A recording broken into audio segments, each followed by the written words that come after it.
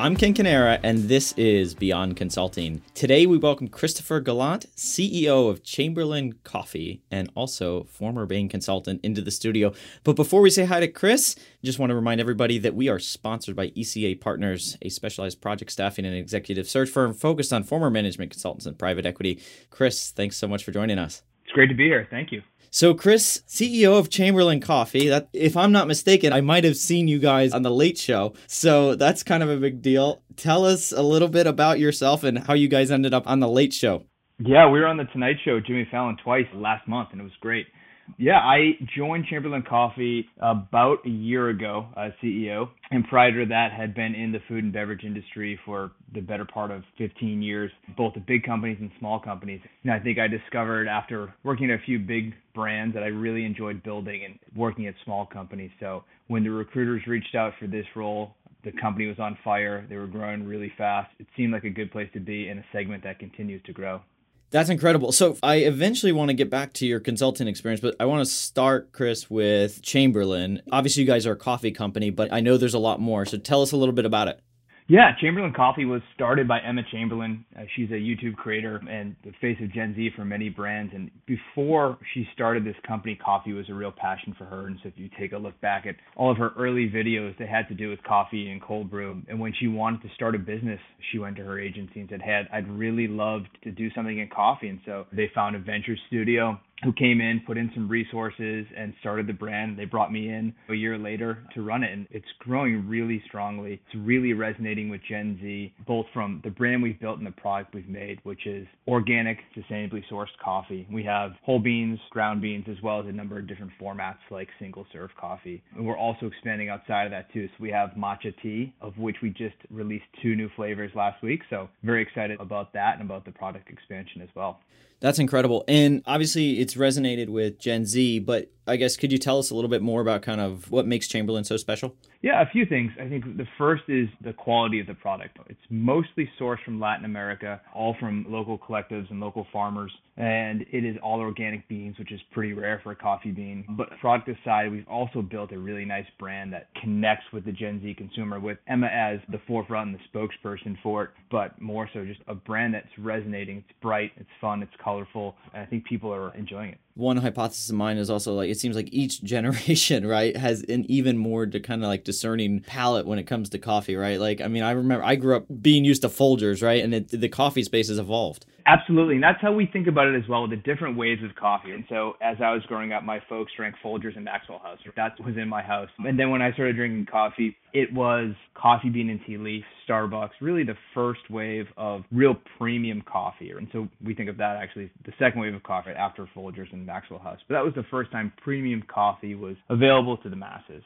And then later we see with millennials the start of real craft coffee with Intelligentsia, with Stumptown, with Blue Bottle. And that took off like crazy. And what we're finding is no one's really speaking to Gen Z yet. No one's speaking to what that consumer wants. And I don't necessarily know if it's the craft of coffee as much as it is about organic, as it is about sustainable sourcing. And that's who we're trying to speak to. And with Emma resonating and connecting so much with that cohort of consumers, we're able to piggyback on that and get our message out to Gen Z. And where is Chamberlain being most consumed? Is it at home? Is it in restaurants? What does that look like? Yeah, right now we are largely D2C, although we're starting to push into retail grocery as well. But it's all for consumption at home. We don't have food service yet, but that's on the radar for 2023. Okay. And just because I'm a weird coffee drinker myself, are your customers, are they grinding it at home or is it come pre-ground? Yeah, we have both. We find a mix of maybe 75% of people are buying pre-ground and about 25% of people who buy beans are buying whole beans. We also find single serve sachets, like basically a tea bag would fill with coffee, doing really, really well for us. Oh, wow. So those are like single serves then? Exactly. Oh, wow. It's a small French press right in your cup. Oh, that's incredible. And I know you guys have been growing like crazy. I guess the first question I have is what's it like running, let's say, decently known, popular coffee brand? You know, it's a lot of fun. There's a lot of opportunities that come our way because we've grown the brand so much, but also because of Emma and people really wanting to connect with her. So it's a lot of fun, but it's a lot of work. The team here is, heads down for most of the week trying to grow the brand. Well, good stuff. I want to get into kind of your career in general, but before I do, if you were interested in getting Chamberlain Coffee, where would you go right now? Thank you for the plug, Ken.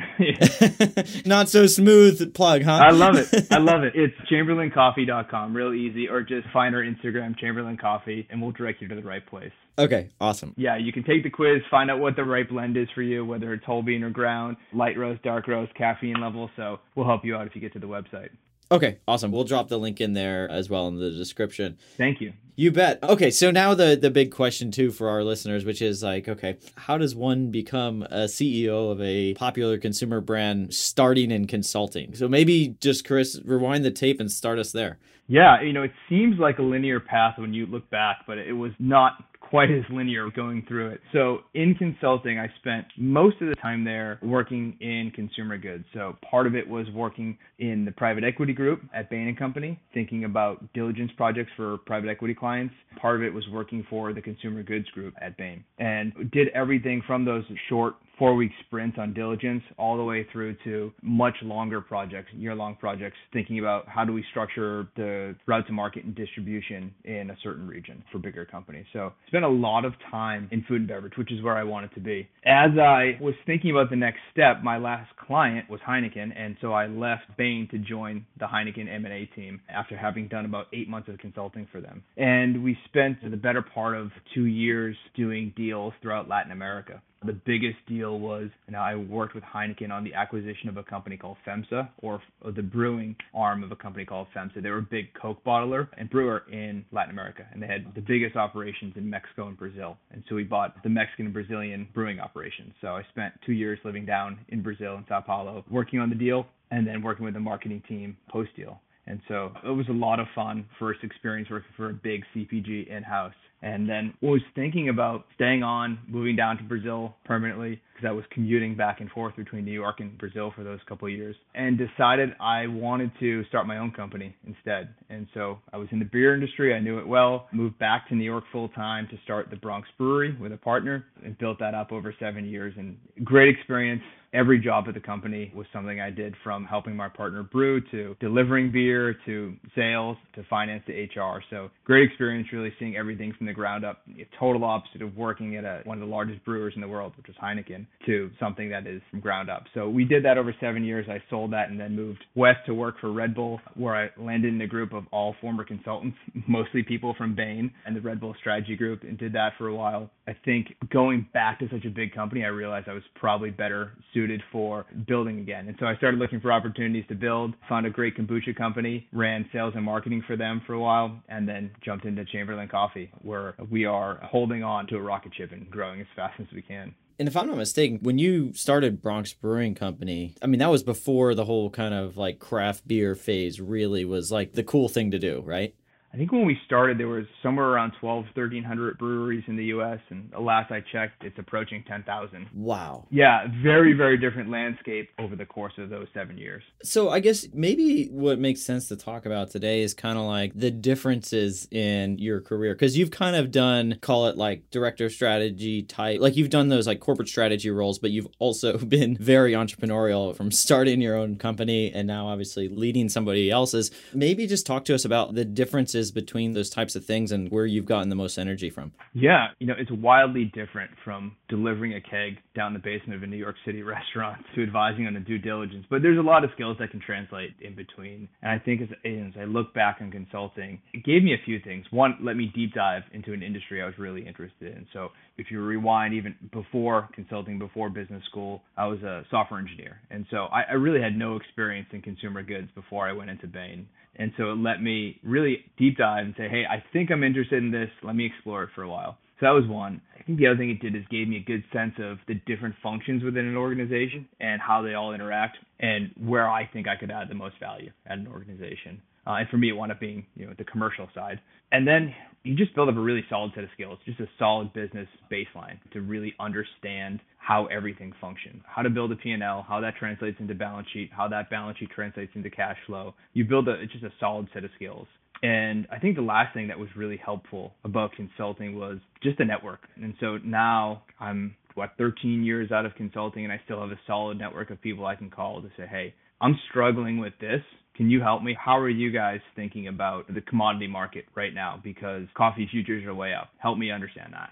Awesome. Yeah. Some of our listeners are going to be interested in, call it like the corporate strategy route. Some of our listeners are going to be interested in rolling the dice and betting it all on green, like you did with Bronx, and running your own company. I guess, like, could you talk us through maybe the pros and cons of each of those different paths? Yeah, and the pro of going corporate strategies, I think it's one step further from consulting in that you still have a huge support network. You have an entire organization to lean on. You have a set of defined projects that you can work on. You have plenty of resources to go in, dig, find data, come up with an answer. And you have, I think, good market comps for what you might want to do. I really enjoyed it. I didn't so much enjoy being in a big organization, but the work was a lot of fun. The people were great. But on the flip side, if you think about entrepreneurship, at least the way I thought about it is I like to build things. And so being an entrepreneur, let me build, let me create something, which you don't really necessarily get at a corporate strategy role. You don't have a lot of direction, which can be great at times. You can also struggle at times to figure out the path forward that you need to take in various different scenarios. And that's where, you're able to think about some of the connections you made in the past and ask for a little bit of help. Speaking of building things, what advice would you have for folks that are interested in building a brand? So you've obviously built a brand at Bronx. You're building one now with Emma. What would you suggest? Yeah, man, the risk of sounding trite, like authenticity. I mean, like, everyone in marketing talks about authenticity, but I think the reason, for example, Chamberlain Coffee works so well is it's authentic. Emma's known for drinking coffee. She's known for, loving cold brew. It's not a paid spokesperson that's coming in. For example, we've just made a funding announcement. Emma's announced as one of the big investors. So she's fully invested emotionally. She's fully invested with her passion and loving coffee. She's invested with her dollars. She still does a lot of the work on social media for us, so it's her voice. So it's a real authentic brand, and people can see that. And I think that's the most important piece, is creating an authentic brand. The other piece is about quality of product. And so Emma can bring all these people to our brand through brand awareness, and just she can drive people to the site. But if we have a terrible product, they won't come back. Sure. So I think those are the most important things to me. Yeah, I mean, especially with a product like yours, I mean, in a way, it's kind of maybe a weird choice of words, but you're waking up, it's the first thing, right? You're kind of experiencing, like, I know for me, my coffee experience matters a lot to me, right? No, you're right. It's a product people consume every day. It's very personal. There's a million ways to make coffee, and everyone thinks their way is the only way and the right way. But it's so personal. It's so intimate. Absolutely. That's cool. And what about the hard stuff? The stuff that's like, I mean, you mentioned pulling a keg down the stairs of a New York City restaurant. I mean, talk us through all the tough stuff of being an entrepreneur and a company leader. Yeah. That list is too long. No, just getting chased out of kitchens by chefs. The tough stuff about being an entrepreneur, I think, it's like the flip side. Like, the tough parts are the exciting parts. It's tough because you are setting the full strategy. You are figuring out what to do. I think that's the tough part. It's also very exciting. But yeah, you need to figure out the path forward. I think the other thing that's a bit of a shock going from a corporate strategy role or even a consulting role into being an entrepreneur is just the speed at which you need to make decisions. At a company, there are so many decisions that are happening all the time. Ken, right, as CEO of ECA, you're making decisions all the time, multiple times a day. And that's just very different than consulting. And you have to get comfortable with that speed. Yeah, no, that's a great point on the decision making too, and like it's probably way more relevant for you guys just being how consumer facing you are, right? Because the things that you do are going to touch theoretically millions, right, in a way. But awesome. The other thing I'm curious about is like folks that are maybe they've gone into consulting and then went into a corporate strategy role, realize this isn't for them. What advice do you have for them? Because a lot of our listeners find themselves in that particular position and they want to do something different. I think there's a lot of paths you can take from there. You're really set up for success. And so you can think about going back into consulting. Business is doing so well for consulting firms right now. All the big firms, Bain, McKinsey, BCG, they're all hiring. Certainly, if it's the right moment, you can think about going back into consulting. That's one. I think the other piece is that there's a lot of specialty consulting firms out there. So if you have a specific function you like, if you like restructuring, if you like consumer goods, if you like something very specific, you can head to a smaller firm and keep a focus. And then otherwise, I'd say, hey, if you're in corporate strategy, you've probably seen a lot of different functions at whatever company you're at. What resonates with you the most when you were there? What project did you like to do the most? So, when I was at Red Bull and doing corporate strategy, most of my focus was on the sales side, thinking about how do we sell differently through different channels? How do we structure our team? So if you find something you really like, start talking to people in the organization about getting into that function. That's probably the easiest way in. Okay. And then I guess one of the things to just admire about the way that you've structured your career, either intentionally or unintentionally, is there's a session, a passion, call it, with beverages, right? And how did you discover that? Or is that intentional? Like, could you talk a little bit more about that? Yeah, I'd love to say it was intentional, but I think it was just the work. Like I said earlier, like when you're at Bain or any consulting firm, you get the opportunity to see some different things, and I pretty early discovered that was what I'd like to do. I thought it was a fun challenge to create a consumer-facing product because in some ways it's a lot more difficult to create that consumer brand than it is to create a B2B brand. And so I really enjoyed that challenge, and I wound up just working with a lot of beverage companies. So that's how I ended up there. And then along the way, you wind up building a skill set. You wind up building a network within a specific industry, and you have some this institutional and industrial knowledge. So that's why I just really enjoyed it, and I had the knowledge. That's great. Well, thanks for sharing that. And then I guess for our listeners, where do you feel like maybe consulting didn't give you the full breadth of tools to operate in the real world? That's a good question.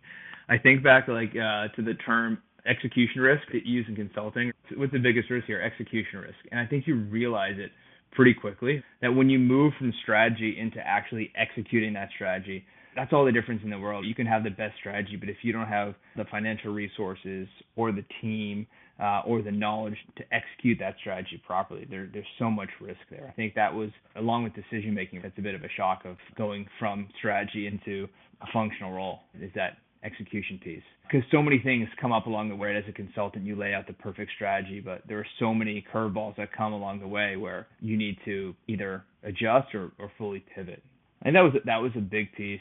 And then I think the other piece, especially in a startup, is like the administrative reality. When you leave consulting, all of a sudden there's so many pieces to an organization that you don't think about but need to be done and are critical, whether that's accounting, contracts, employment law, all these pieces that were managed for you that you need to start thinking, okay, like I need to learn how to read contracts because I can't afford a lawyer for every small thing. Yeah, you really can't help, especially if you're at a growing company and you're at the steering wheel, you can't help but not be in the weeds to a certain extent, right? Exactly. Awesome. Well, Chris, it's been awesome having you on. One of the things we ask all of our guests is any resources, either blogs, books, podcasts, obviously beyond consulting, that you found kind of useful or resourceful for your career? There's two of my favorite books, and they're not new, but two business books I really enjoyed. The first is Never Split the Difference, Negotiating as If Your Life Depended on It by Chris Voss. I really enjoyed that book. I read it at least once a year to remind me of negotiation tactics. It's so important in every aspect of a functional role that you'll play. Have you read that one? Yeah, I've read it. It's funny. I actually listened to the summarized, the Blinkist. I don't know if you ever heard of that app, but I listened to it, I would say like every couple of months because I have to remind myself, because I'm naturally like a people pleaser, right? And I want to make people happy and all this stuff, but I'm not inclined to be the way that, I forget the author's name is, but like for me, it's like I have to be reminded of it. Yeah, no, it's so helpful. And you're right. And unless you practice that on a regular basis, it's really hard to think about. And I'm with you. I tend to be a people pleaser, and I enjoy talking to people, and it's hard to think about. But you need to do that in this role. I'd say that's one book, and the other is more of a fun book. I really enjoyed Shoe Dog by Phil Knight. It's like one of my favorite business memoirs. I think you're the second person to actually recommend that book. Believe it or not, I don't think actually anybody has mentioned Split the Difference yet. So I'm glad you did because I think it's a great book. Well, very good. Christopher, thank you so much for joining us. We will definitely put all the relevant information about Chamberlain Coffee. I know you guys are growing rapidly too. So for those former consultants, also check out their careers page as well. For those of you listening for the first time, make sure to subscribe to us on either Spotify, Apple, Amazon, just so that you're notified of future episodes. Lastly, if you want to check out past episodes, it's going to be beyondconsulting.info. And if you want to get in touch with me or anybody else at ECA, it's going to be eca-partners.com. Chris, thanks so much for joining us. Thanks, Ken. And for everyone else, we will talk to you next week.